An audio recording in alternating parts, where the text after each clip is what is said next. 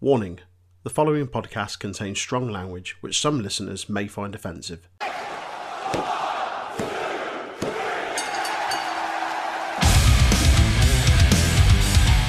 The Untitled Wrestling Podcast is on all the usual social media outlets. Do your bit to support us on Facebook and YouTube at Untitled Wrestling Podcast, Twitter, Twitch and Discord at Untitled Rest Pod. Give us a like, share, subscribe and join our flourishing community of not just wrestling fans, but gamers, podcasters, musicians and more.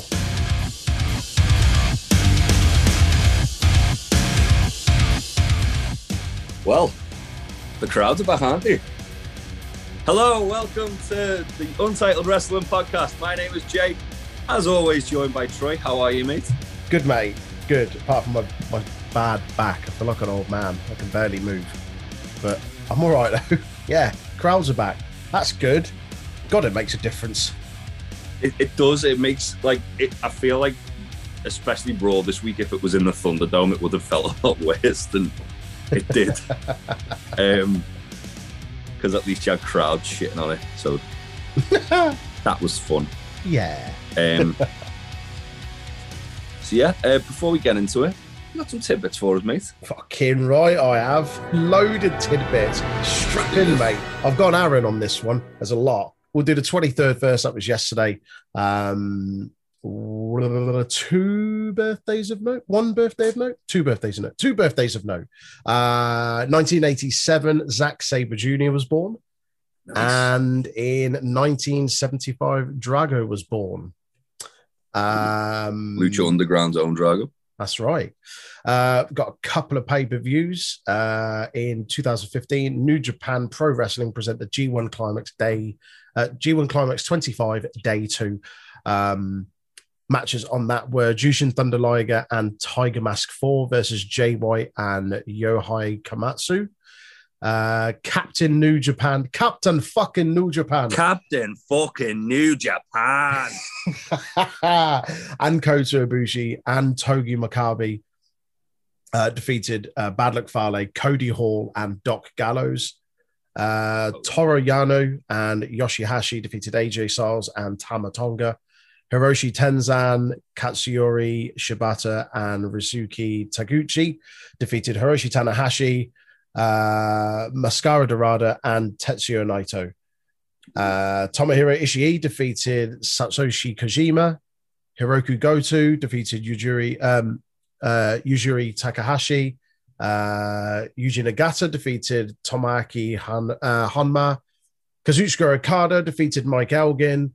And in the main event, Carl Anderson defeated Shinsuke Nakamura. Oh. We are going to take you... A little bit of Carl Anderson for the boys. That's it. Going to take you to 2000 now, the year 2000, in Dallas, Texas, where WWF presents Fully Loaded. Oh, yes, from the Reunion Arena. We get Jeff Hardy, Matt Hardy, and Lita versus Albert, Test, and Trish Stratus. They defeated them. Taz defeated Al Snow by submission. Perry Saturn defeated Eddie Guerrero to win the WWF European Championship. Bradshaw and Farouk defeated by disqualification Edge and Christian. That was for the WWF Tag Team titles. Val Venus defeated Rikishi in a steel cage to retain the Intercontinental Championship. The Undertaker defeated Kurt Angle via pin. Triple H and a squash match. Yeah, well, it went for 7.5 minutes, but yeah. Just fucking take a fucking politic in the ring. Triple H and Chris Jericho came to a no contest draw in a 23-minute last man standing match. Meltzer gave that a sexy 4.5 stars. That's a very, very good show. Yeah. And in the main event, go on, mate. I was going to say, when we did our favorite pay-per-views, this was mine. Yeah, it was actually. Yeah. It was. And in the main event, The Rock defeated Chris Benoit via pinfall to retain the WWF World Heavyweight title. Another 4.25 stars from Meltzer. That was 22 minutes. Rock and Chris Benoit. Oof. Yeah, that sounds decent. Ooh. And finally, But the 23rd of July, going to take you back even further to 1989, where NWA presents the Great American Bash. Oh boy, this was a card. Opening match, a King of the Hill 2-ring battle royale. Dan Spivey and Sid Vicious defeated Bill Irwin, Brian Pillman, Eddie Gilbert, Kevin Sullivan, Mike Rotunda, Ranger Ross, Rick Steiner, Ron Simmons, Scott Hall, Scott Steiner, and Terry Gordy. Other matches, Brian Pillman defeated Bill Irwin, Dan Spivey and Sid Vicious defeated Johnny Ace and Shane Douglas. Jim Cornette defeated Paul... Dynamic dudes. Jim Cornette defeated Paul E. Dangerously in a tuxedo match. What the fuck? Oh, man. The Steiner brothers defeated Kevin Sullivan and Mike Rotunda in a Texas Tornado tag match. Sting defeated the Great Muta to retain the NWA television title. Lex Luger defeated via disqualification Ricky Steamboat to retain the NWA United States title. In a big multi-man match, you had Animal, Bobby Eaton, Hawk, Stan Lane, Steve Williams defeating the team of Fatu, Jimmy Garvin, Michael Hayes, Samu, and Terry Gordy. Oh, it was a War Games match. There you go. War Games with the Freebirds. That's it. And finally, to retain the NWA World's Heavyweight title, the champion Ric Flair defeated Terry Funk. Oh boy. Yes. That was everything for the 23rd. I'm pretty sure the setup for that match involved one of the first ever table spots as well. Really? Yeah, because Steamboat and Flair went to a draw and they had like a panel of judges for it. Oh, okay. The world title match, and Terry Funk was one of the judges. And then after the match, he pile driven Ric Flair through a table. Fucking hell. While still wearing like a tuxedo. He's Terry fucking Funk. Because he's Terry fucking Funk. Yes, boy. Okay, love Terry Funk. Moving on, 24th of July. A couple of birthdays in 1990. Angelo Dawkins was born. And in 1975, Tori Wilson was born. Nice. Few pay-per-views. 2016, from Washington, D.C., WWE presents Battleground. In the dark match, Fandango and Tyler Breeze defeated Jimmy and Jay, the Usos.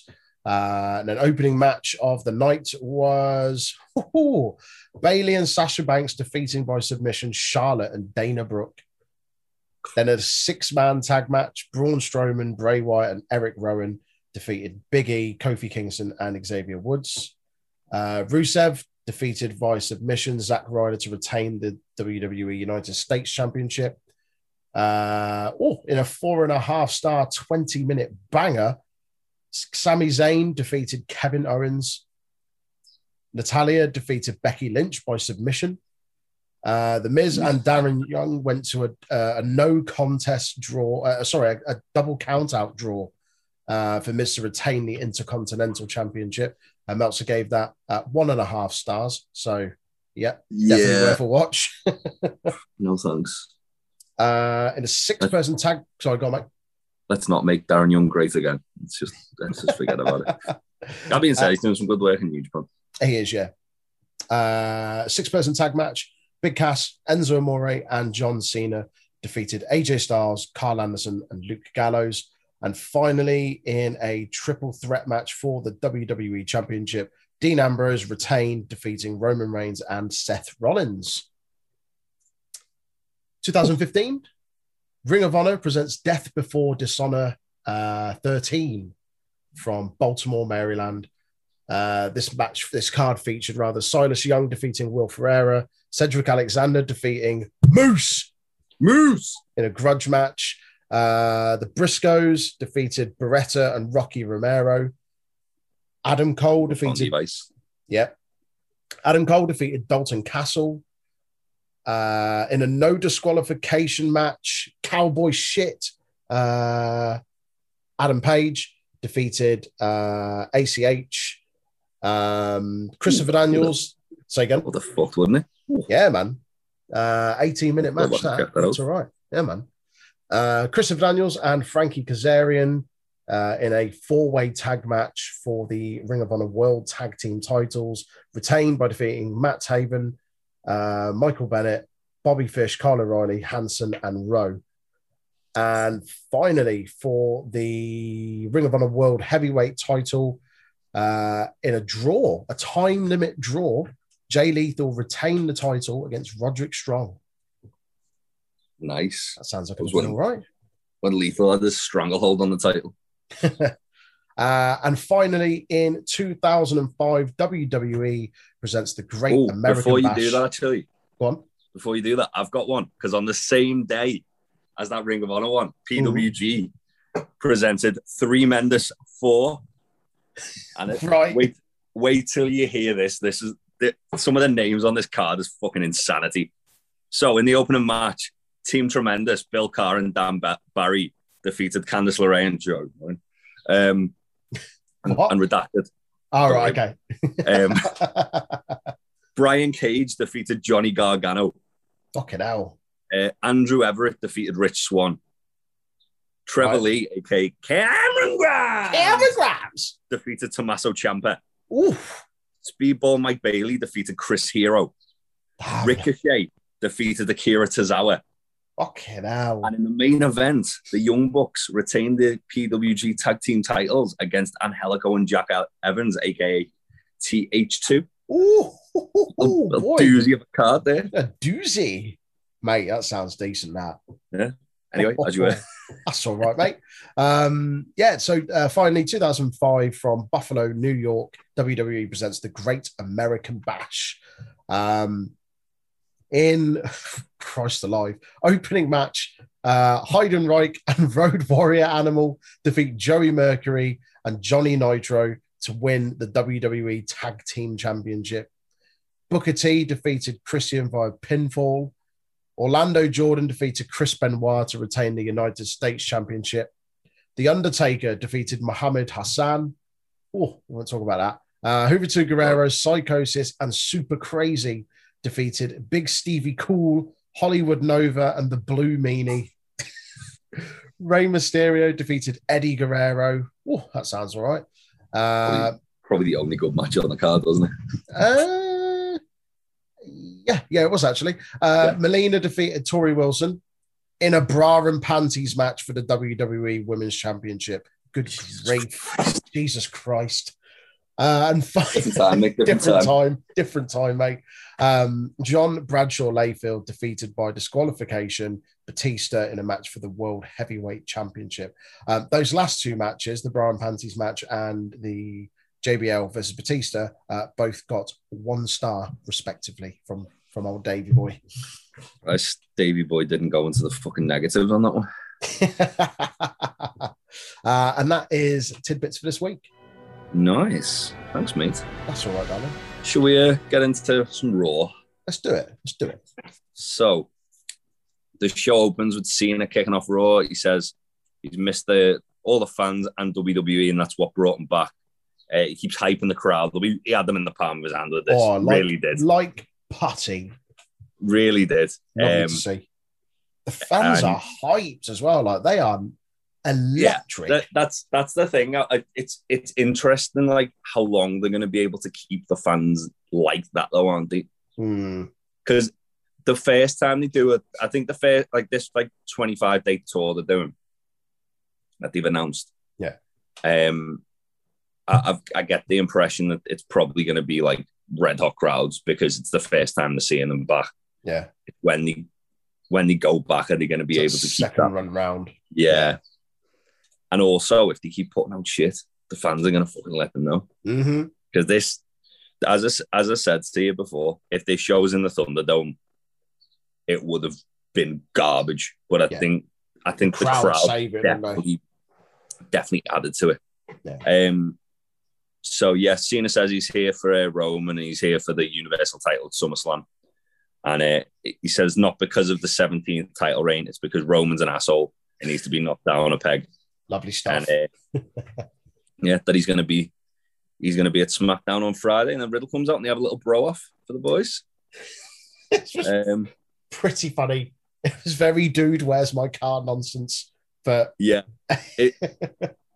it's weird that Cena's like all of a sudden, like just literally just gone back to like just normal Cena.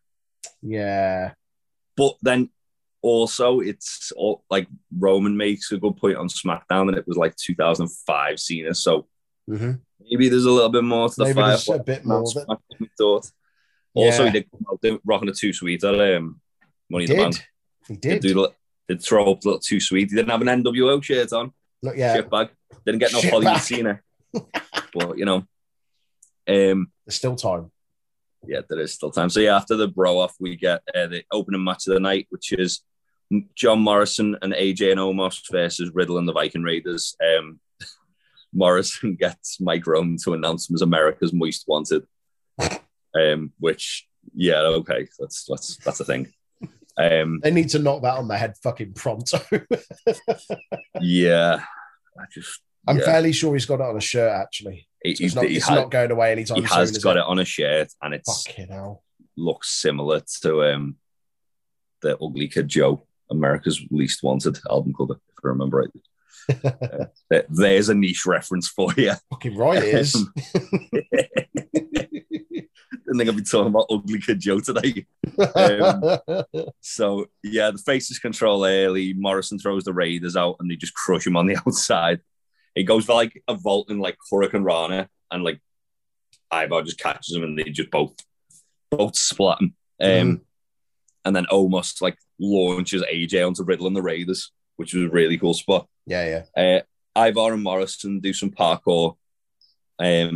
Until Ivar just murders him with a clothesline. He misses a moonsault on John Morrison, which always impressive to see him do anything like that. Absolutely. A man his size should not be able to move like that. No, it's absurd. And Morrison misses Starship Pain. Riddle squirts Omos with the dripstick and then blames the Miz, and Omos just like chases after him, and AJ follows. And from the distraction, Raiders hit the Viking Experience on Joe must pick up the win. This was quite fun. I guess. Yeah, for an opening match, it served its purpose. It got the crowd hyped. There was a few fun bits in it. Yeah, I think that's the point. Just some of those little comedy elements and a couple of big spots from Morrison. Yeah, it's moving the story along as well with the Vikings and AJ and Omos to get them a rematch. Hopefully a big old hoss fight. And then we see Jackson Riker. I switched off during this whole promo. This was fucking nonsense. What I didn't get about this was that, so Elias was in the ring, wasn't he? Yeah. And he did his whole, hello, I'm Elias, blah, blah, blah, blah. And then Riker cuts a promo and it comes up on the Tron, and then it goes to the actual camera that he's cutting the promo to, and it's in Gorilla. I'm like, just come out on the ramp and do it. Yeah. You're 2 meters away from the ramp. Why are you cutting it in Gorilla? And then to walk through and then fuck me. Yeah. Kevin Dunn was trying his hardest to drown out the booze, wasn't he? Yep. He was piping in as many fucking fake cheers as he could. Not on the Thunderdome anymore, Kevin. No, mate. Doesn't it work anymore?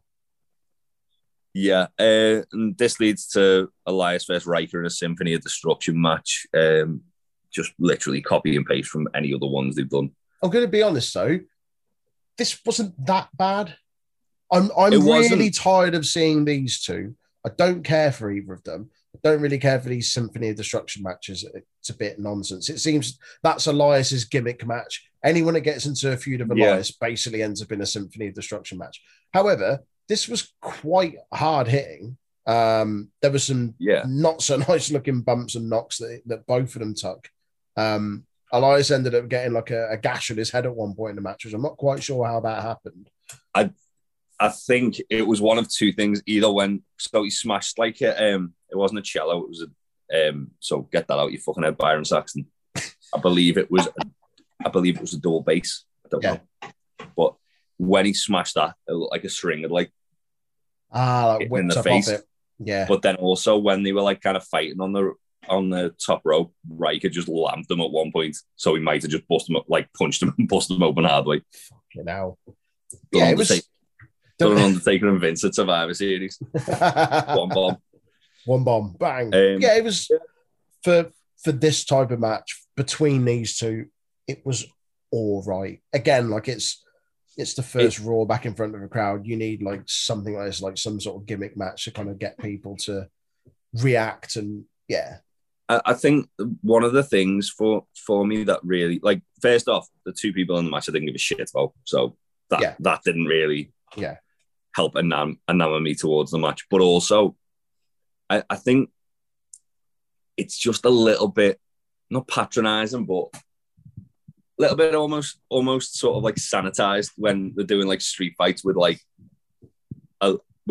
another sub like title.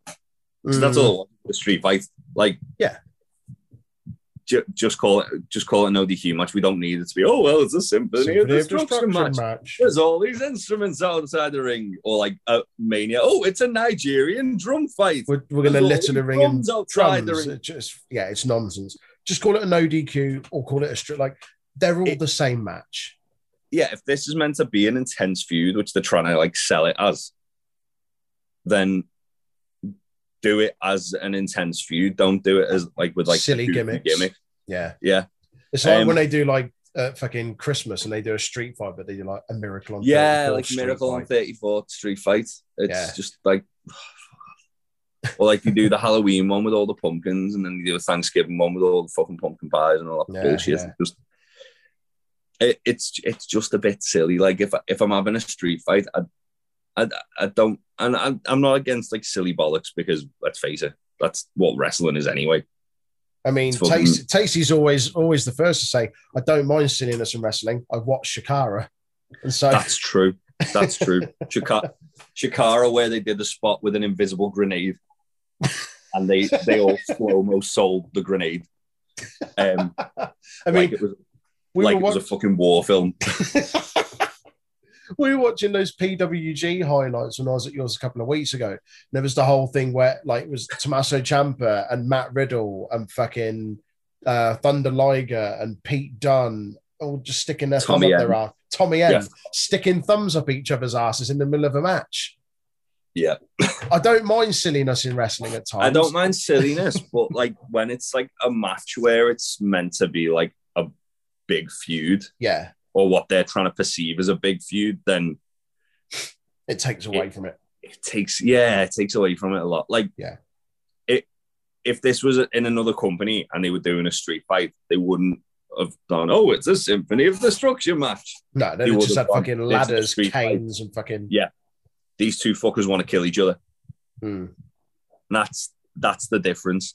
The finish was quite cool, though. Riker hits a superplex off the top to the floor through two tables. Looked cool. Yeah. Crowd were really into this, though, to be fair. Like, just because, as I say, there was some cool spots with like they were fighting on top of a grand piano at one point and just like dumping each other on it. But yeah, I just don't like Symphony of Destruction. It's just a silly stipulation. We'll go backstage and Sonya and Pierce are talking to Mansoor. Ali rocks up and Sonya says they've approved his request to be a tag team, and Ali looks visibly frustrated by it. Like, Mansoor is like, Mansoor basically talks about tough love and all that, and Ali's like, you've got one chance. Ali's going to turn on me, isn't he? And just beat the shit out of him. Absolutely. Just do a horrible beatdown, please. I'm really digging this healed Mustafa Ali gimmick. More of it, please. Sheamus rocks up and says he doesn't want to face Humberto again, and I don't want to see it again. Why don't we see it again? Yeah. At least we're on the same page here, Sheamus. Cheers, Sheamus. Sonya says it's fair because Sheamus attacked him before the match, and Sheamus just walks off pissed off. And then we get, Charlotte Flair's coronation. Right. Got an issue here. Go on. You carry on for a moment. I was going to say she did cut a very good heel promo. She talks about like the fan support and how everyone's been like messaging her on Twitter. I was like, fair play, well done, Charlotte. Fans start chatting Becky, and Charlotte dismisses it, saying that Becky's at home breastfeeding a kid. which Becky Lynch then tweeted out, and I'm still the most over woman on the roster, which, yeah, she is. Yeah, you are.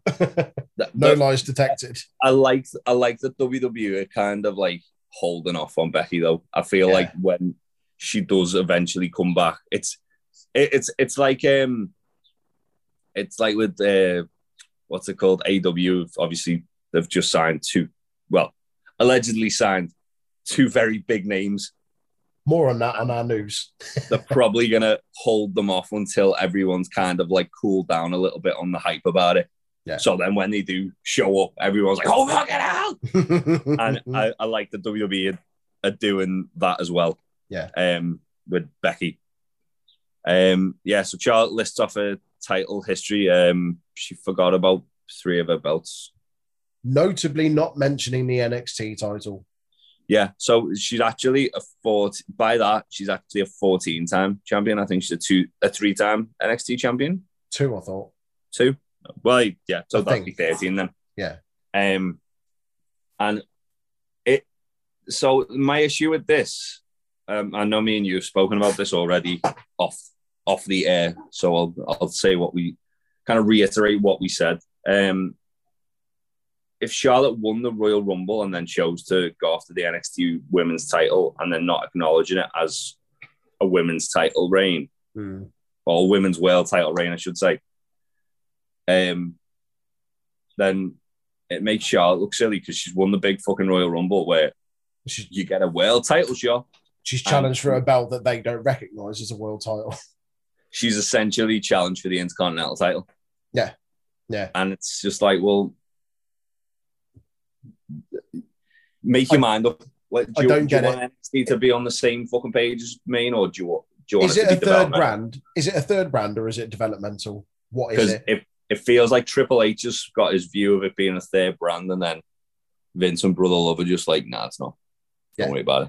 And that's not the first time that happens on this episode of Raw either. No, it's not. More on that later. Yeah.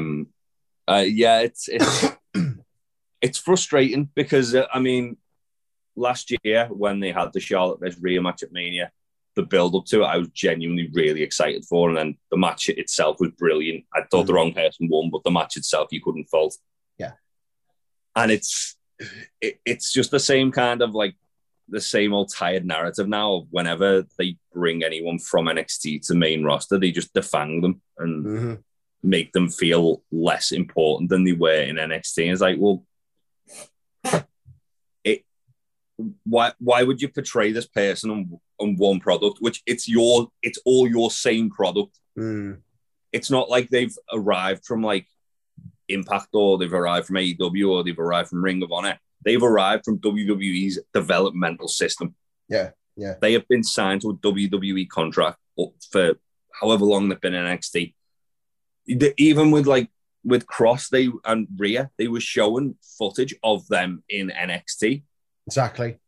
So they acknowledge its existence, but then they completely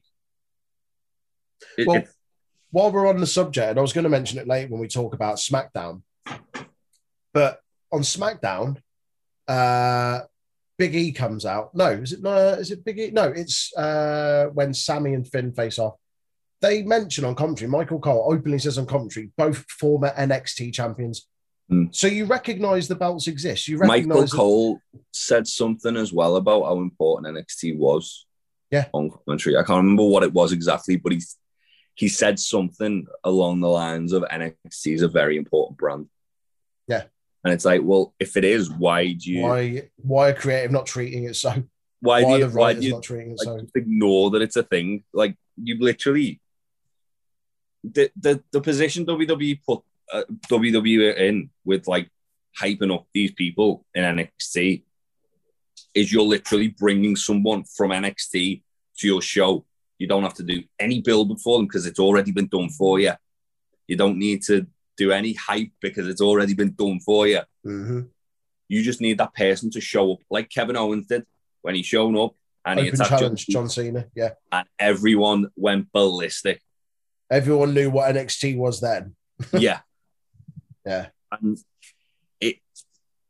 it's weird. Like it's all, I mean, WWE have always been like that, haven't they, where they don't really acknowledge like anyone's prior stuff. Well, the thing is, they mentioned when Toni Storm came on SmackDown this week, and they were like, "Oh, she's a former NXT UK Women's Champion." Again, like, okay, well, you've mentioned that's good. So you're recognizing she's a former champion. She's a champion in your. But she came out with her old NXT UK character. She didn't come out with a heel persona. She's been doing some really good work within NXT, but she still looked good. So you say that about them.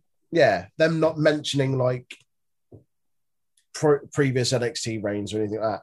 And like you were saying, you can understand if they'd come from a different company. Saying that, when AJ Styles came over, I remember, was it JBL on commentary, would constantly be like, "Oh, he's a former IWGP champion." Yeah, but it's like WWE have got like trends with that though. Because like when will and won't mention it.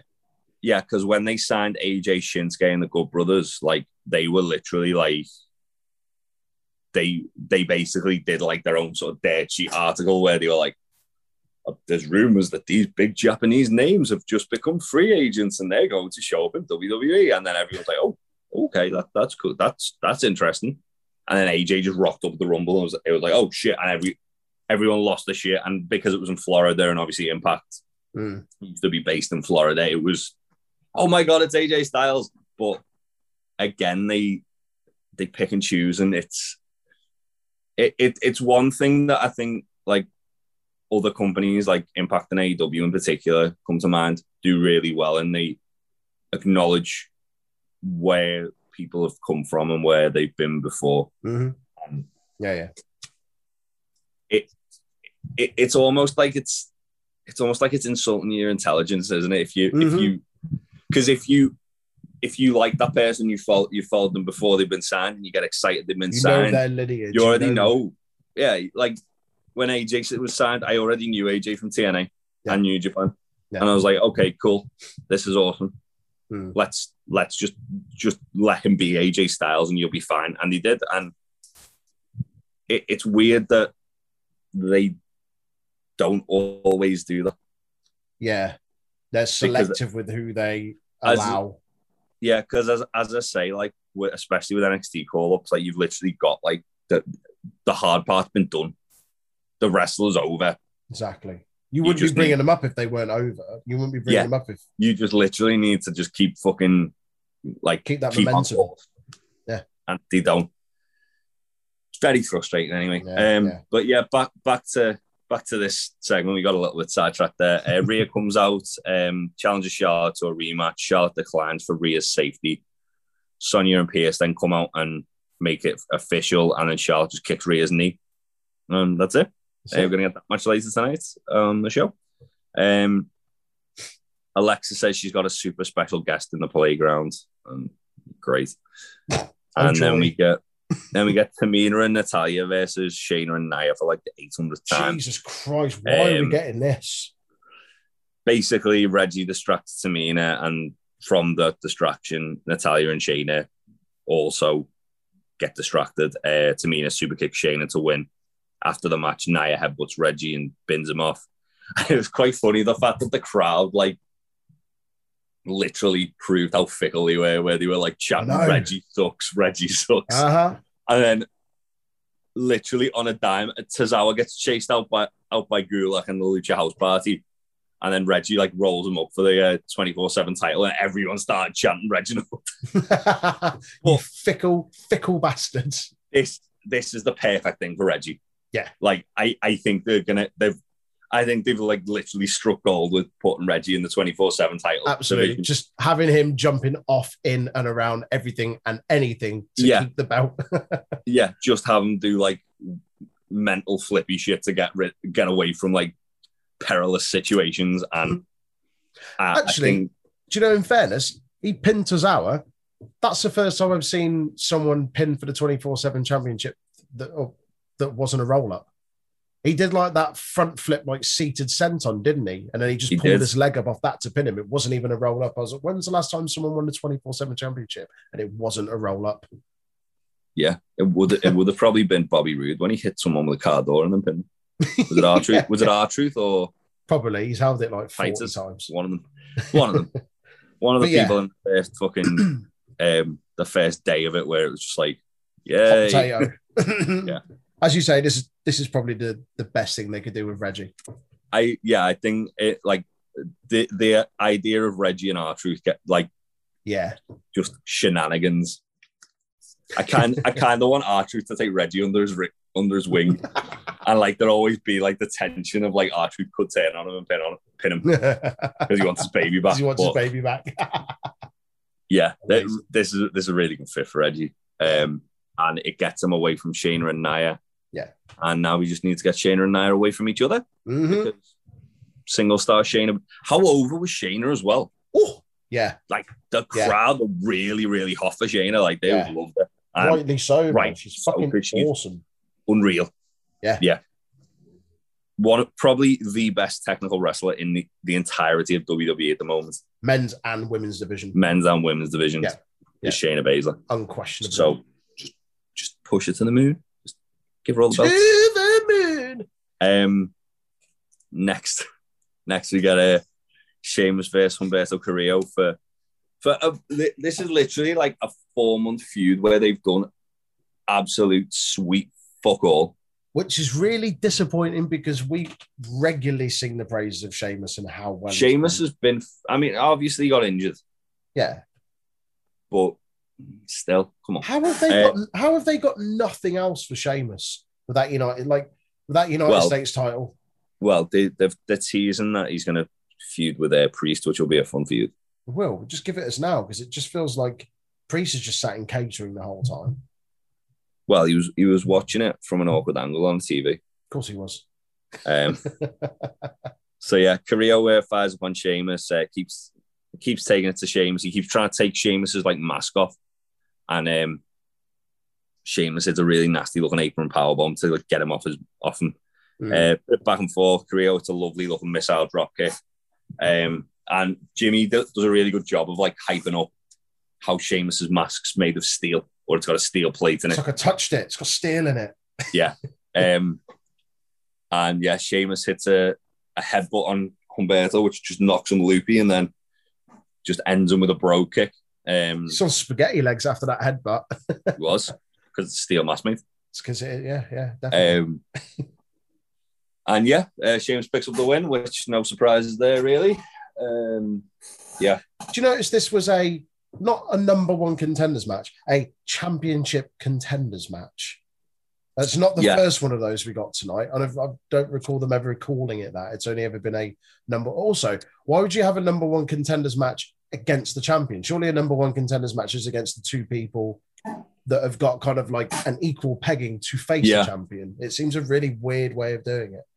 Yeah, AEW's been doing this quite a lot where I can't remember what they call it now. I think it's like a championship eliminator match or something like that. Where championship eliminator. Yeah, where so it's basically if you can beat the champions, you get a shot at the belt. But if not, you go down in the rankings. So I'm guessing WWE are trying to just kind of like take that like page out of their book and go for that. It's not working. It works. It certainly works better in AEW than it does in WWE. I mean, it would work here if we hadn't seen Sheamus and Humberto like 10, 15 times before. Yeah, and it'd also work if like WWE had an established ranking system again, like they tried to introduce. Yeah. But yeah. Speaking of challenges, Bobby Lashley comes out and makes his open challenge. He says he destroys their Kofi, and then MVP just shits all over Dallas. MVP apologizes for making Bobby soft as well, and then he says no one's ever going to take the belt off Bobby. Bobby asks who's accepting. Who is it? Keith Lee. Keith Lee, it's your boy. I lost my fucking mind. So did I. I didn't realize who it was at first because they were really cautious not to show the screen as well. Yeah, they love doing that, don't they? I've forgotten whose music this is because I haven't heard it for so fucking long. Yeah. They love doing that, don't they? Just not showing the fucking Tron. And like they did with AJ, didn't they? Where it was like Roman's reaction was like, "What are you doing, you dickheads?" Like, I don't know. But very good to see Keith back. Good to see Keith back. Yeah. not a very long match, but No. I mean, it was one of those things where Keith got a decent amount of offense in. I think they're planting the seeds for something down the line, I feel, with these two. I hope so. Because obviously we were meant to get this feud back in February, and then Keith got injured and took a lot of time off TV.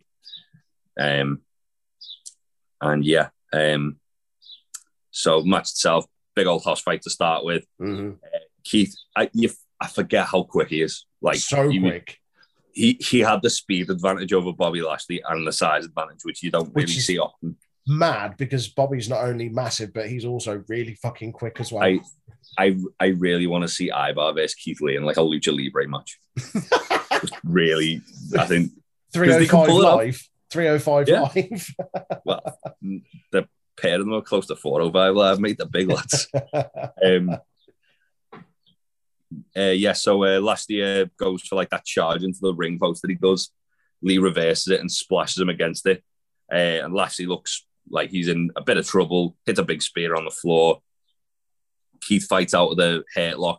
Lashley hits a one-handed spine buster, which was insane. On a man of Keith Lee's size, he should not be able to do that. Do that as effortlessly as he did as well. Like picking up a bag of shopping, it was nothing. Lashley hits a very Goldberg-esque spear on Keith Lee to pick up the win.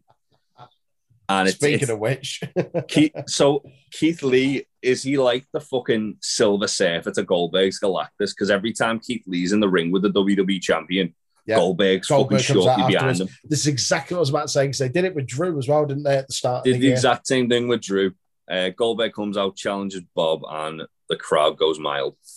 The crowd goes mad. Which is, it's part of the, I mean, everyone, of course, you're going to get excited for a big comeback. Of course, you're going to get excited to see a legend, but it's part of the problem, isn't it? Like, WWE see that big pop and go, oh, everyone loves this. And then that's why they're not building like new stars. Yeah. It's just a bit. Yeah, I get it. But Goldberg still continues to be over as fuck, at least with the live audience, clearly. I hope Bobby absolutely murders him. Schmurder. Bobby Schmurder. I hope Bobby absolutely ends him. I want it to just be spear, hurtlock, fuck off Goldberg. Spear, dominator, hurtlock. Done. 3 dominators. That's what kept Kofi looking strong last Sunday. Took 3 dominators to put him down. Followed by just 1 Rainmaker. Just one.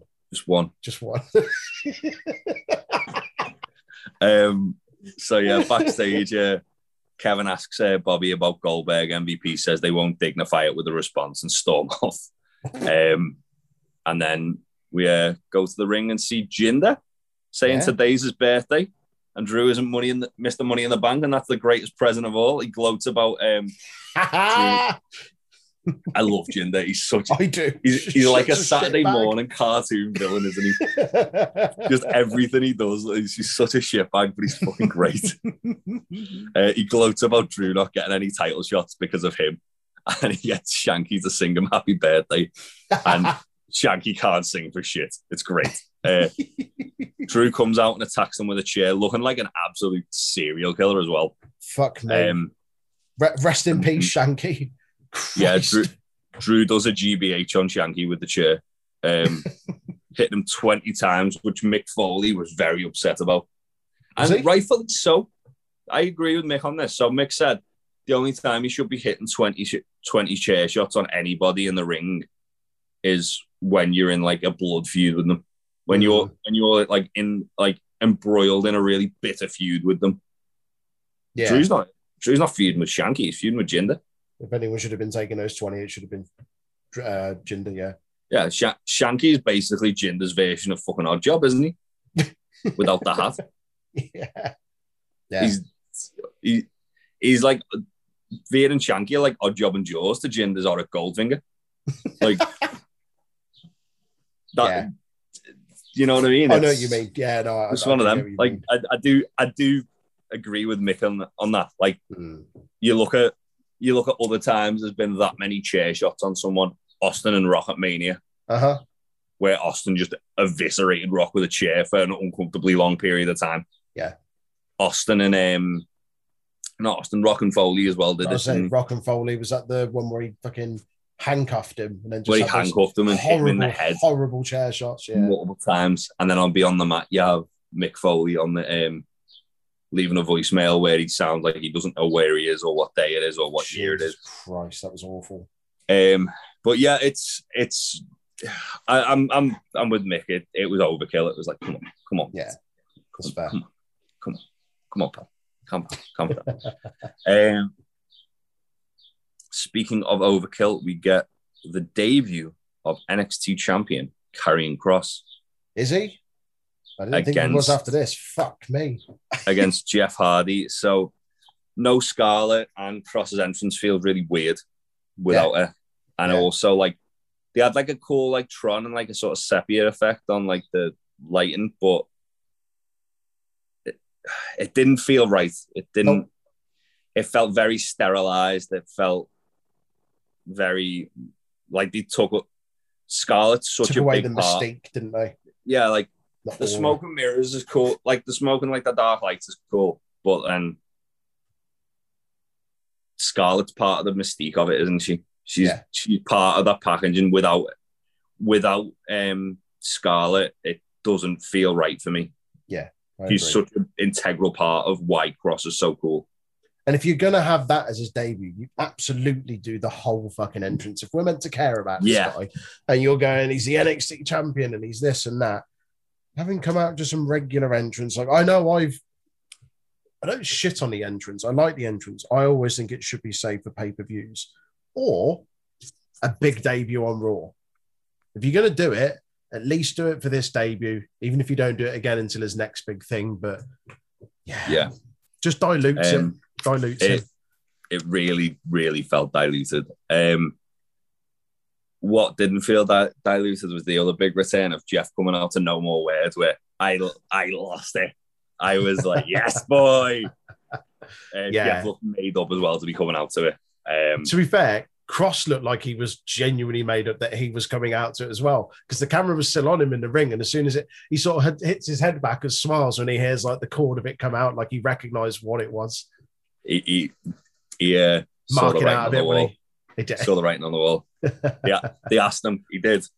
Speaking of the writing on the wall, oh boy, Jesus Christ, they just love fucking NXT up, don't they? Go on. Kross throws around Hardy. Hardy hits a twist of fate. Kross no sells it.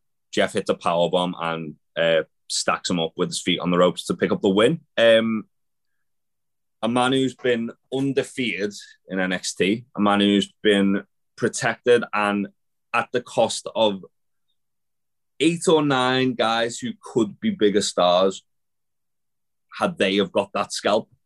Yeah. 3-minute match on Raw. Not even 3, mate. It was like a minute 45.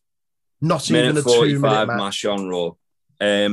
It's an absolute joke. Like I was excited to have him on there, but I worried. I got the fear. As soon as he entered, I was like, yeah, Kross is fucking. He came out to absolute crickets. No one knew who the fuck he was. There's nothing there. No pop, no cheer, no anything. Yeah, Jeff came out to No More Words. That was overshadowed by how shit this was and how badly Kross was treated, in my opinion. The fact as well, they made a big deal about him being the NXT champion. They might as well have not bothered. They might as well have had him come out without the belt because it didn't matter. And this is the other thing as well. So, like, watching NXT this week, all the magic of Kross has gone for me. Yep. The thing is, have him choke out Joe last week on NXT. Yeah. And then he's coming out and losing to Hardy to a roll-up in a minute 40. Did you hear about the... the tapings? The tapings where they had to reshoot his entrance because everyone was chanting Hardy at him. Yeah. Jesus Christ. Talk about cutting your nose off to spite your face. Fucking hell. I bet Hunter sat there absolutely fucking raging. Just spent months and months and months building up this guy. And it's just over a year. Over a year. Over a year they've been building up Karrion Kross. And for what? What do they have to show for it now? Yeah. Because I tell you what, every single fucker that he's destroyed, Ciampa, Pete Dunne, Adam Cole, baby, yeah, Johnny Gargano, O'Reilly, Finn, Keith Lee, yeah. For what? And this is what we get. For what? Like Santos Escobar? Yeah. For what? Like, they're a fucking joke. They're an absolute fucking joke. It's shit like this that makes me hate the main roster. Like, I hate watching it because I know someone that's really, really, really unique and really been portrayed differently is going to rock up on Raw and be a jobber. Yep. Within minutes of the debut. Yeah. Which is exactly what this felt like. If they're not going into straight into a feud with Dolph Ziggler for fucking no reason, they're coming out dancing and all like a completely different character, or this was a slap in the face to fans, I thought. Yeah, absolutely. It's slap in the face to NXT fans, to NXT creative, everything to the wrestlers as well. Yeah, like there was apparently several guys in NXT that came out afterwards and kind of voiced a few opinions on the treatment of him on Raw. And the thing is as well, like Cross is in the unenviable position of this is a big opportunity for him. Yeah. How can he say no? Like, I'm not saying they've completely broken Cross because they haven't. They haven't come back next week and absolutely murder Jeff. Well, after the match, he said Hardy made the biggest mistake of his life, so I think that's what's going to happen. Yeah. And Scarlett was teasing that she's going to end up debuting with, like, to be Cross's manager, but at the same time, like, it's just so frustrating, isn't it? Mm-hmm. It's really frustrating. As I say, it's like a slap in the face to fans, to the wrestlers, to everyone involved in NXT. Yeah. And they do this time and time and time again. And it's like, when at the same time, we've literally got like all the other wrestling companies working together. Mm-hmm. And WWE scratching can't even each other's back. Fucking developmental brand. Yeah. It's nonsense. It's absolute nonsense. It is. Speaking of nonsense, Alexa brings Lily back because that's what the return we needed tonight. Eva and Doudrop come in. Alexa ignores them. Alexa says don't say anything bad about Lily.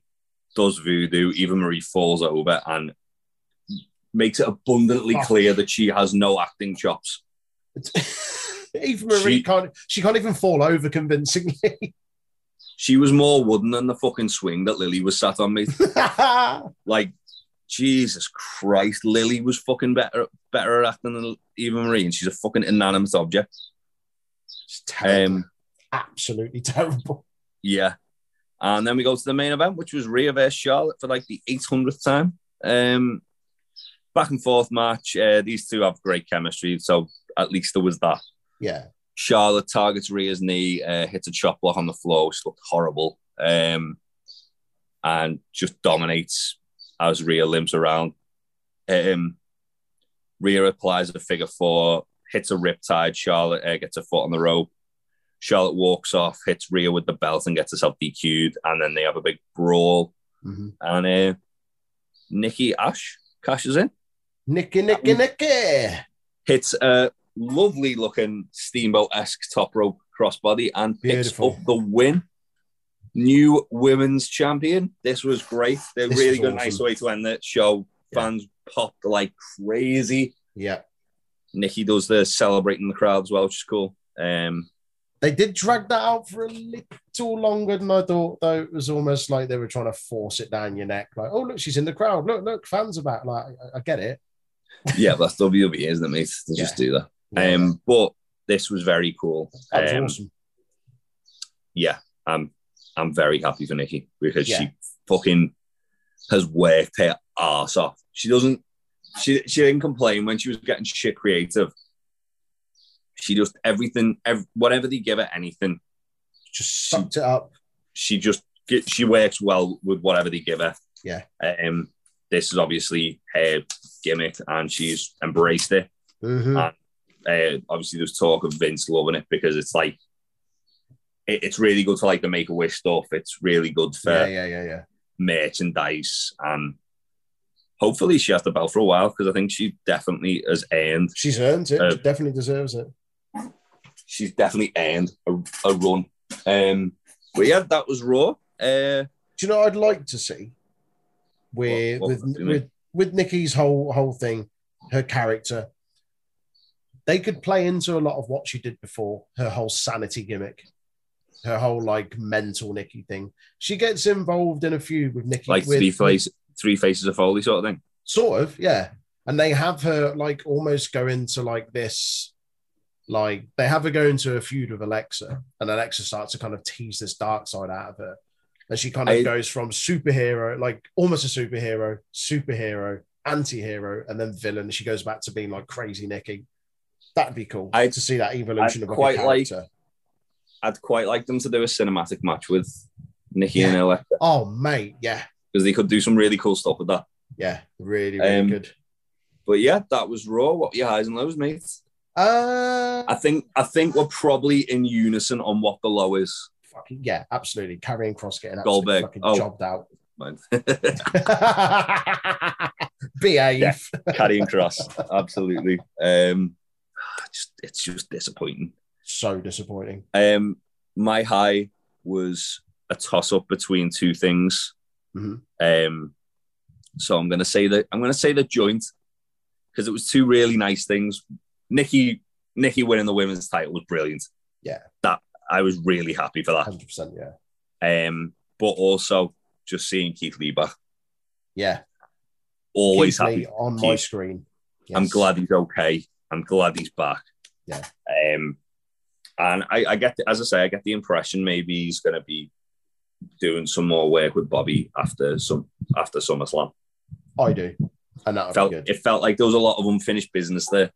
Yeah. There's also unfinished business with Keith and Sheamus, so he could get into the US title picture. Mm-hmm. Yeah. Either way, I think that he's going to be in a title picture sooner rather than later. Yeah, I agree. Was that? Oh, got me. That's what my high was. Same. It's a toss up between Nikki winning it and Keith Lee coming back. I'm going to say Nick. I'm over the moon to see Keith Lee back, but I think just seeing Nikki get what she's kind of deserved and really worked hard and earned, is awesome. It felt like they could have pulled the trigger on her when she was feuding with Bayley last year. Yeah, it wouldn't have felt amiss if Nikki had to beat Bayley for the belt. I'm glad she didn't because Bayley's run was fantastic, and it meant a lot more when Sasha dethroned her. But yeah, Nikki absolutely deserves to have the women's title. She's earned it. She's worked the arse off. She's in the best shape of her life. She's like repackaged herself in a way that is just smart. Like, for all the people shitting on it, like I think she's like thrown herself into this and she's really making it work. Mm-hmm. And yeah, she's just, you can't not like Nikki Cross, can you? She's just so lovable. She's just lovable. She's just very wholesome. Yeah, like and her fella's Big Damo. Yeah, and her fella's the man as well. I rank like people on whether I'd let them look after me dog, and she's someone I'd absolutely let look after my dog.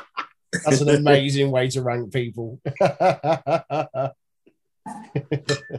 She's in the top tier of she'd be able to look after Betsy. Bets. And now a word from our sponsors. Do you like beer? Of course you do. Do you like wrestling? You wouldn't be here if you didn't. Check out topropebrewing.com, our very own Big Tasties brewery. They do a great deal of wrestling-themed beers, including Cold Stone Cream Austin Ice Cream Pale Ale and Papa Mango Pale Ale also. They also do an array of T-shirts, masks, cans, and mini kegs. Check out topropebrewing.com, or if you live in the Liverpool area, go to the Brew Tap in Bootle. And thatchface.com, where if you've got a minging beard, you can get beard balms, oils, and grooming kits. They also do apparel.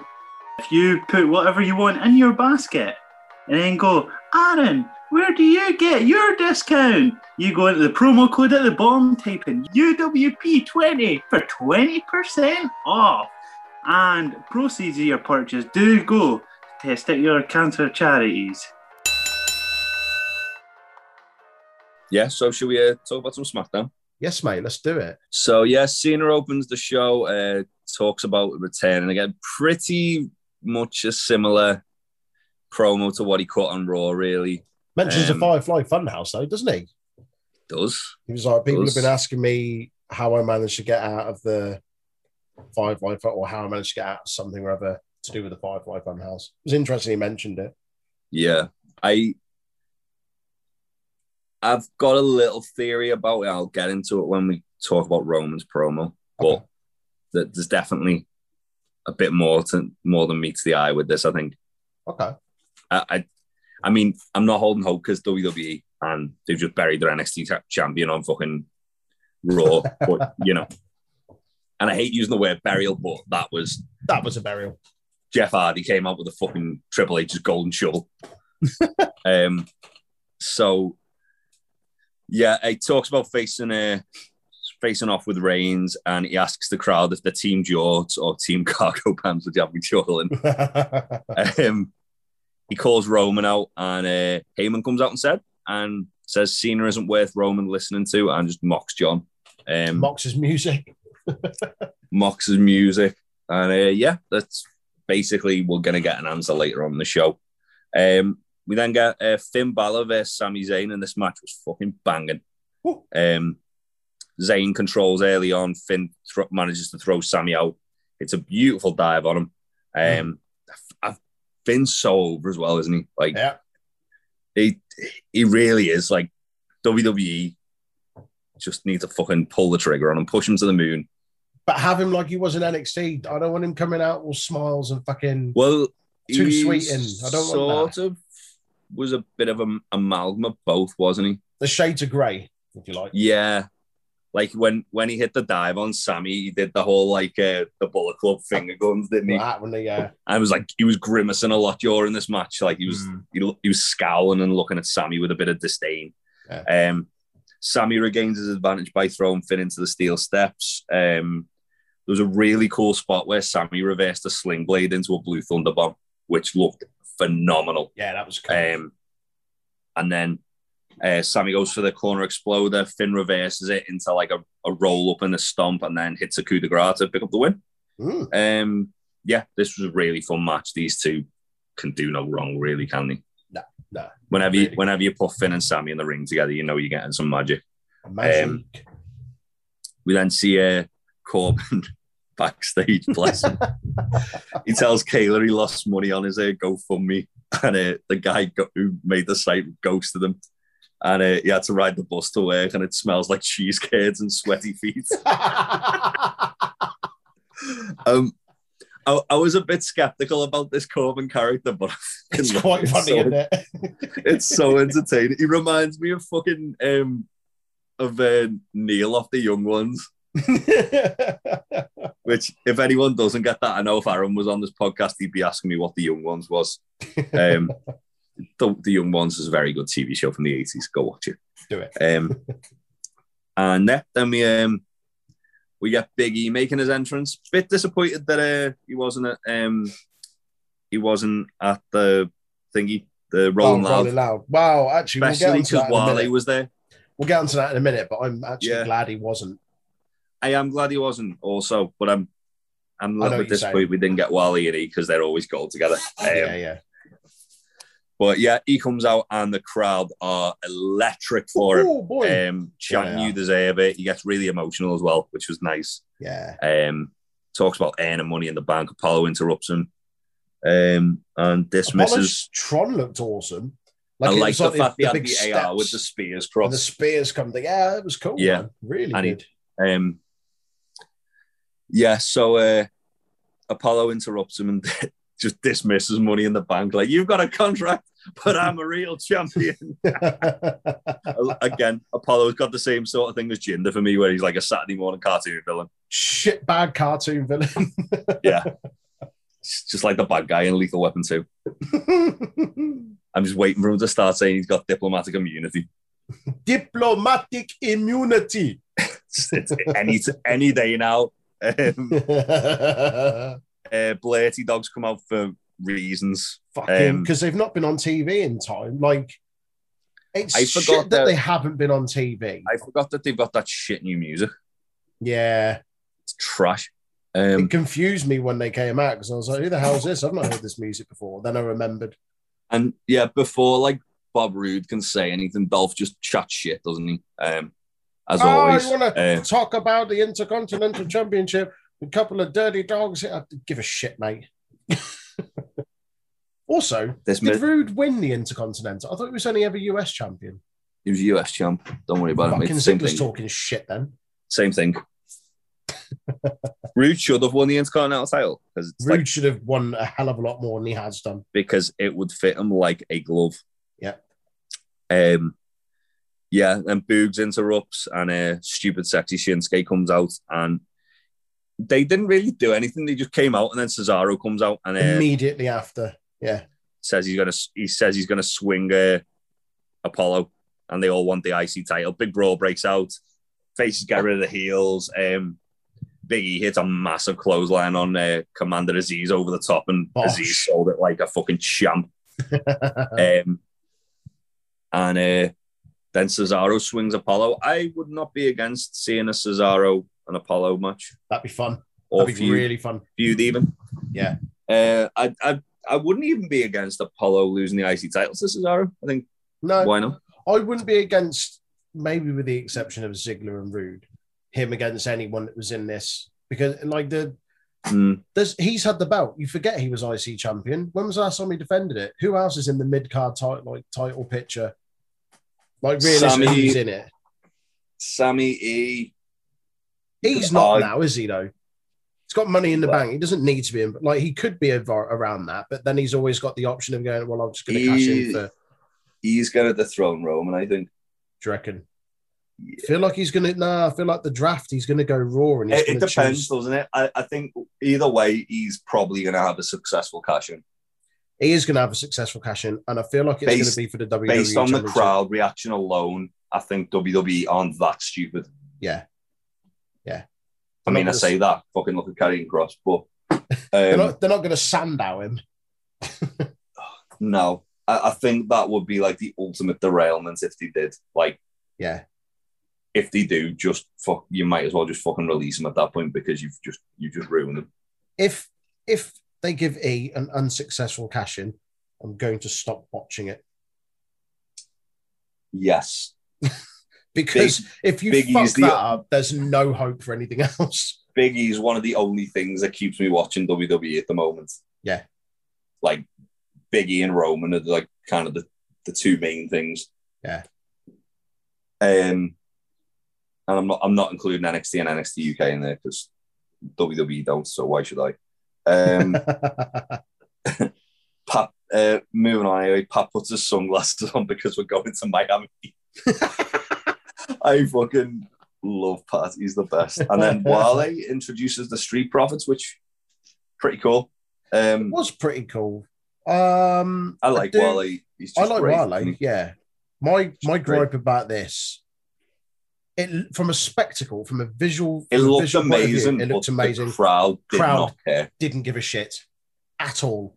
It was just like, hang on, we're at a hip hop festival, we're waiting for fucking ASAP Rocky and fucking Rick Ross to come on. All of a sudden, there's a ring here. Like, Pat was saying fucking Rick Ross was on like next, so this was literally just the little warm up act, wasn't it? Yeah. It was disappointing because like it feels shit putting people out like the wrestlers in that situation where you're in front of a crowd that don't really care. So this is the thing. The reason I said it was disappointing we didn't get Wale playing Big E out when they're both on the same show. Yeah. Was because the crowd would have actually probably got into that. Possibly, yeah. Because they're there to see rap music. They've got Wale performing Big E's entrance music, which is a banging song anyway. Mm. Yeah, no, I get that. And Big E can win over any crowd.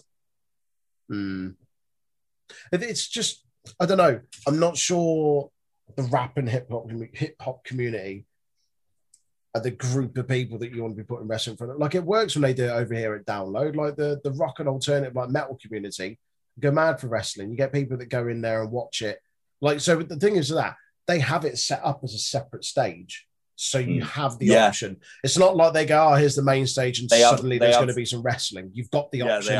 They have that tent, don't they, with all with the ringing. Whereas it's like this is just like it's forced upon them. It looked like the crowd, like the angle of the stage, it looked like it was quite hard for the crowd to actually see it.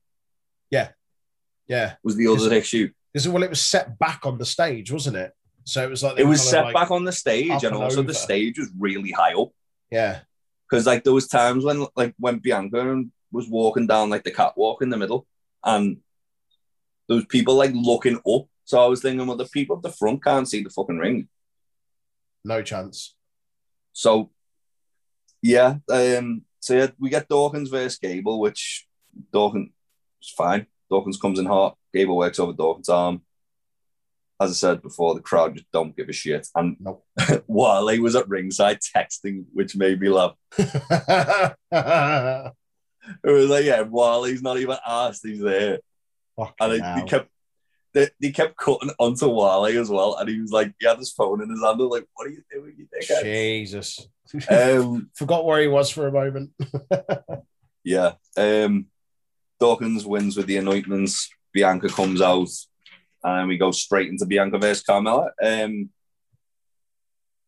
I couldn't focus on this match because there was that many camera cuts. Yeah, to the crowd.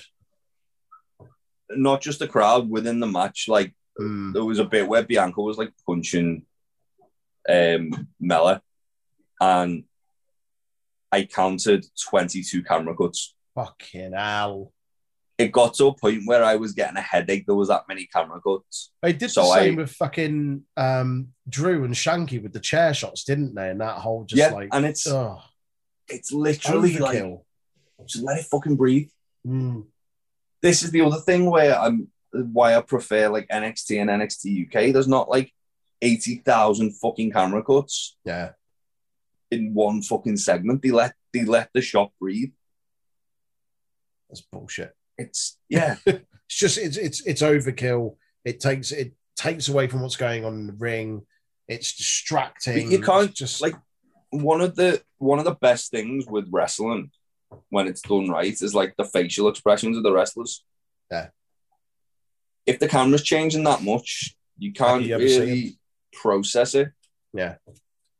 Like there's that gif that everyone fucking uses of Kenny Omega where he's like got this sort of like he just looks fed up.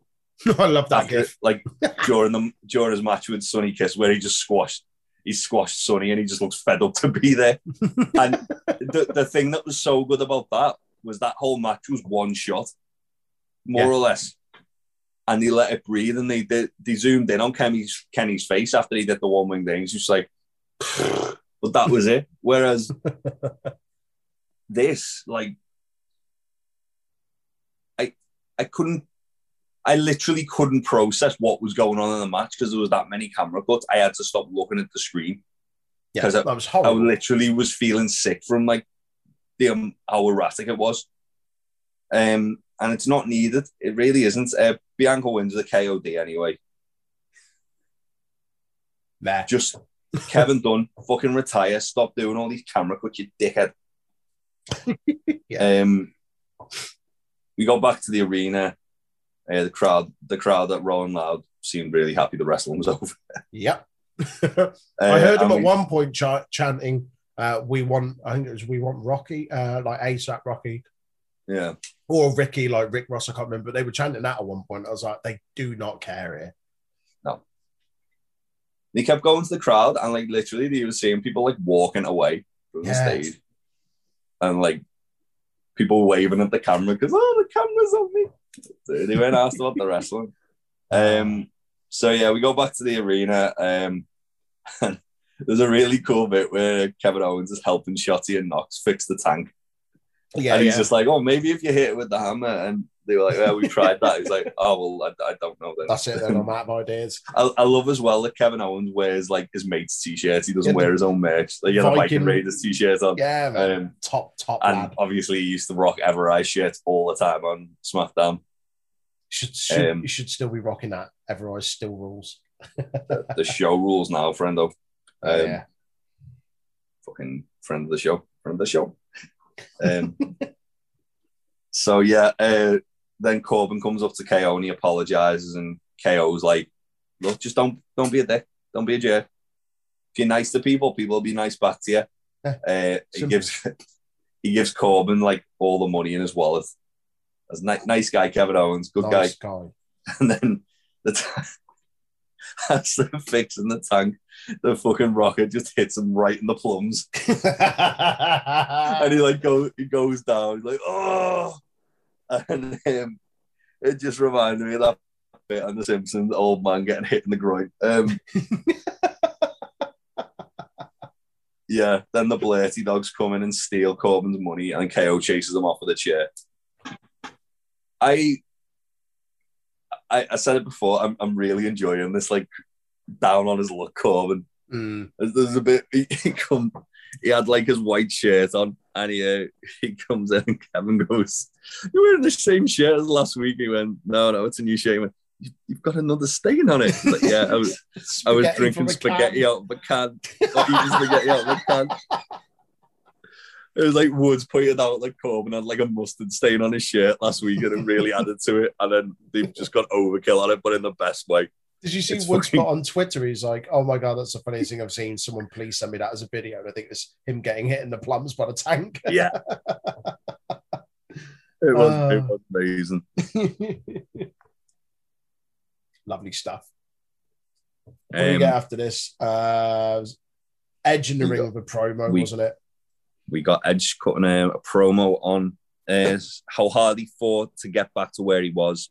And Rollins cost him the title, and when he had the job done, he says Rollins should have got the job done in 2014. And he talks about like how he learned from evil people, and he hypes up the Brood and the Ministry of Darkness, which the crowd love. Good stuff. Big fan of that. Rollins came out looking like an evangelist, and he had the same energy as well. He looked like he'd stolen fucking Jim Carrey's suit from Dumb and Dumber, that baby blue powder suit, with a white tie, white silk. Yeah, a satin suit as well. So yeah, he says he despises Cleveland and he hates people like Edge and Cena jumping the line, and talks about wanting. It's weird. He was kind of like, he was very jovial, wasn't he? He was like laughing a lot, and he says he wants to end Edge's career, and then he vows to re-break Edge's neck, and that causes like a big old brawl to break out. Rollins gets out of there before Edge can hit the spear. After no selling the execution, which they were trying to like hype up, trying to get that over a bit, weren't they? Yeah. Then we get Toni Storm making a debut. Yes, Toni Storm. Bezzy mates. Bezzy mates. Me and Toni Storm. Best friend. Best friends. Best friend. Friend of the podcast, Toni Storm. Against Zelina Vega, who is already jobbing to everybody, because her husband's all elite. Because her husband didn't sign for the extra 60 days. So yeah, Toni Storm comes out. As I said before, NXT UK gimmick, babyface Toni Storm. She's like high-fiving fans, and it's one of those things. I'm glad that Toni is a face, because she's great at whatever she does. Yeah. However, she was doing some really good heel work, I thought. And she was I'm surprised. I'm surprised they reverted them back to being a babyface. But that being said, she was really over. The crowd were buzzing to see her. Yeah. The thing is, at least, like, she comes in as a face, I guess. Like, I'm disappointed because, as you say, she's done some really good heel work. And she comes in as a face, that's fine. She's clearly very over, but they know that eventually, if they do decide to turn her heel, she's got that persona there. She's going to hit it out the park. They've got that to tap straight back into. So, and the thing with Toni is, like, she's that good that whatever she does is going to be good. Yeah, of course. Like, she'll make it work. Yeah. So yeah, Storm controls the match, gets all the shit in. Zelina reverses a Storm Zero into a Code Red, keeping it in the family there. Because obviously her cousin is the Amazing Red who invented the Code Red. Mm-hmm. And I really like that Tony started calling this new finisher Storm 1. Is like Storm Zero, Storm 1. Storm 1, yeah. Because Storm Zero was a totally different finisher, wasn't it? Storm Zero's a Tiger Bomb. That's it. Basically. Yeah. And then Storm 1 is like that weird neck breaker cutter thing she does from a hip toss, which looked incredible. Yeah. And she did that other mental move, didn't she, in NXT for a little bit, where it was like a weird DDT, but like it was basically Storm 1, but she like spiked them on top of the head. Oh, yeah. But either way, it looks very cool. It was cool the way they set up as well, where like Zelina kind of she went to do something to Tony and ended up like pulling Tony's belt off and was like looking at it. And then as she like charged Tony like hit her with the Storm 1. Yeah. To pick up the win. Yeah, Tony Storms. That's how you debut someone. Mm-hmm. That's how you debut a new star. You have them show everything they can do, win convincingly. Yeah. Not Zelina is already dangerously close to just getting like falling into obscurity now. Yeah. She was her opening match. I honestly think WWE only re-signed her so AEW wouldn't. Yeah. That's what I think. That's just my 2 cents on it, but it definitely seems like, especially with AEW making all these big moves at the moment, and it was like a foregone that Aleister Black was going to AEW. We knew that. It was just when everyone kind of expected Andrade to. I don't think anyone expected Bryan or Punk to. No. But yeah, I get the impression WWE kind of just were like, shit, she's probably going to end up going to AEW. Let's just get her back. Yeah. And then go to Jimmy Uso versus Dominic Mysterio, which was again a bit of a weird match. Jimmy's dyed his hair red to match Jay. Looks a wee bit odd. Jay's literally looked like he'd just like been sprayed without noticing. Like it was odd. So Uso controls Dom. Dom goes for 619. Jay pulls Jimmy to safety. Dom goes for 3 amigos for his pappy. Jimmy fights out. Dom hits a 619 this time. Jay distracts Dominic as he goes for like a frog splash, and Jimmy hits a super kick, and then get some weird like awkward reversals. Sloppy. It was a bit sloppy, bless him. Yeah, and then Jimmy wins with the assisted roll up from Jay. That's how they won the belts and Money in the Bank as well. Yeah, kind of the boots to the back for the extra elevation. It's weird. They've kind of just had Jimmy go full on board with everything. I think that's kind of his punishment, isn't it? They've not done the Jimmy versus Roman story because he was a naughty boy. Yeah. And then we get Roman entering, and a really cool shot of them all holding the belts on the stage. Awesome, that. Love that. I love that.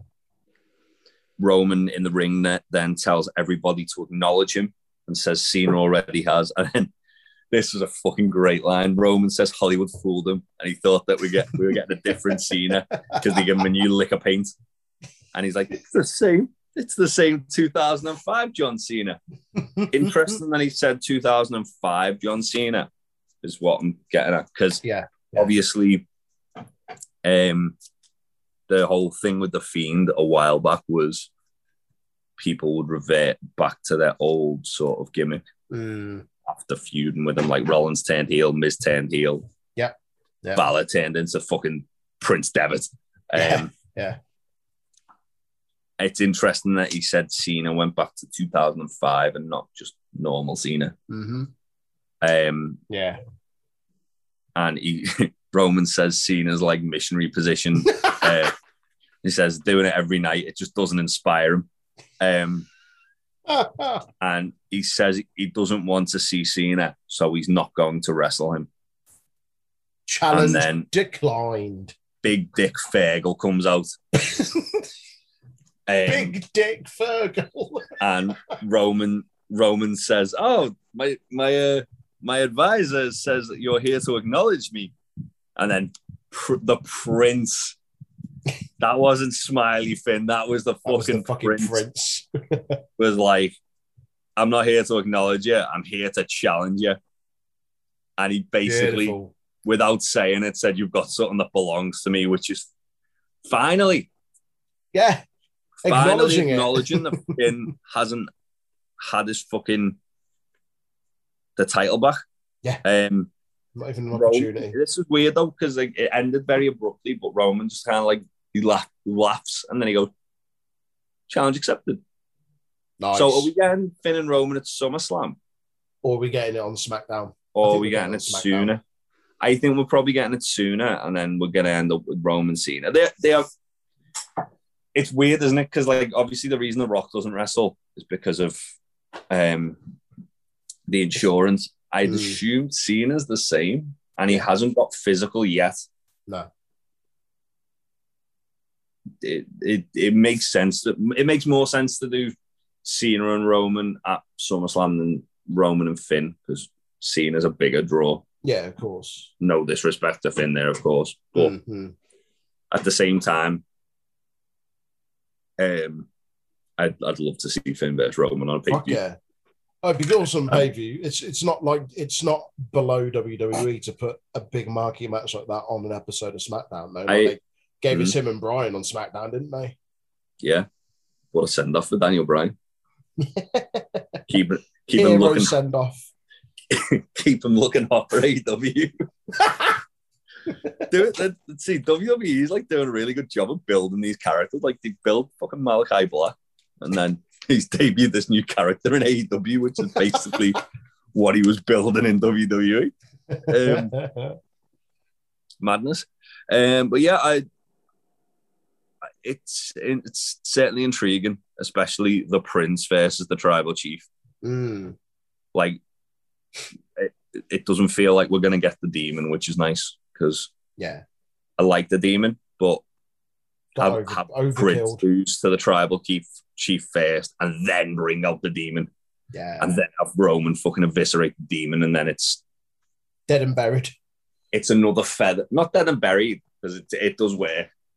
And I enjoy it. It's just one of them where it's like, just save it for special occasions. Make it feel special again. Don't just roll it out in a fucking 3-minute squash match on SummerSlam like they did last time. But yeah, it's definitely intriguing seeing the Prince versus the Tribal Chief. But yeah, absolutely. That was SmackDown. What were your highs and lows, dear? Finn challenging for the Universal Championship coming out at the end. It was a surprise, and I didn't expect him to. It wasn't a surprise because I saw it spoiled for me this morning when I didn't see the spoiler. I was very, very shocked. So yeah, that was cool. That'd be my high. My low would be the whole, what's it called, thingy, Rolling Loud thing. They absolutely killed the momentum. The crowd didn't give a shit, and yeah, it was, as I say, visually as a spectacle, it looked awesome as a spectacle, but from an actual crowd response and interest in what was going on, there was nothing there. So that was my low. What about yours? Yeah, I'm in agreement. All the stuff at the Rap Festival, in particular, Carmella versus Bianca, because of all the camera cuts, because that was like... That one suffered more of the two. Yeah, it made me, as I say, I was like getting motion sickness from like the amount of camera cuts there were. And it just wasn't enjoyable to watch it because of that. My high was Finn versus Sammy. I thought it was a really fun match. Really enjoyed it. I did think Roman's promo at the end, that was fantastic as well. Yeah. Just the whole Hollywood fooled me. That was just had me chuckling. Also, it would be interesting if Cena then like there's so many things they can do with this, like because he said that Cena's got the same entrance music, he's got the same aesthetic since 2005. It'd be cool if this was the way they kind of debut new music, debut a bit of a different look for Cena. Yeah. I don't think they will. No, they won't. But this would be an ideal time to do so. It would be cool if that was how they were going to do it. Yeah. But yeah, well, we shall see. Yeah, that was Raw and Smack Diddly Diddly Down. Meaty episode. A lot to digest. A lot to sort of like delve into. If you want to let us know what you thought about it, you can tell us on our Twitter and Discord at Untitled Rest Pod, or you can tell us on Facebook, Untitled Wrestling Podcast. I was watching Raw live this week, so I was chatting with a few people on there in the community there while I was watching it. I generally try to do that if I'm watching a show, as we all do, don't we? Indeed. And yeah, we will see you next time. Bye. Bye. You must love this podcast housing, the Untitled Wrestling Podcast House.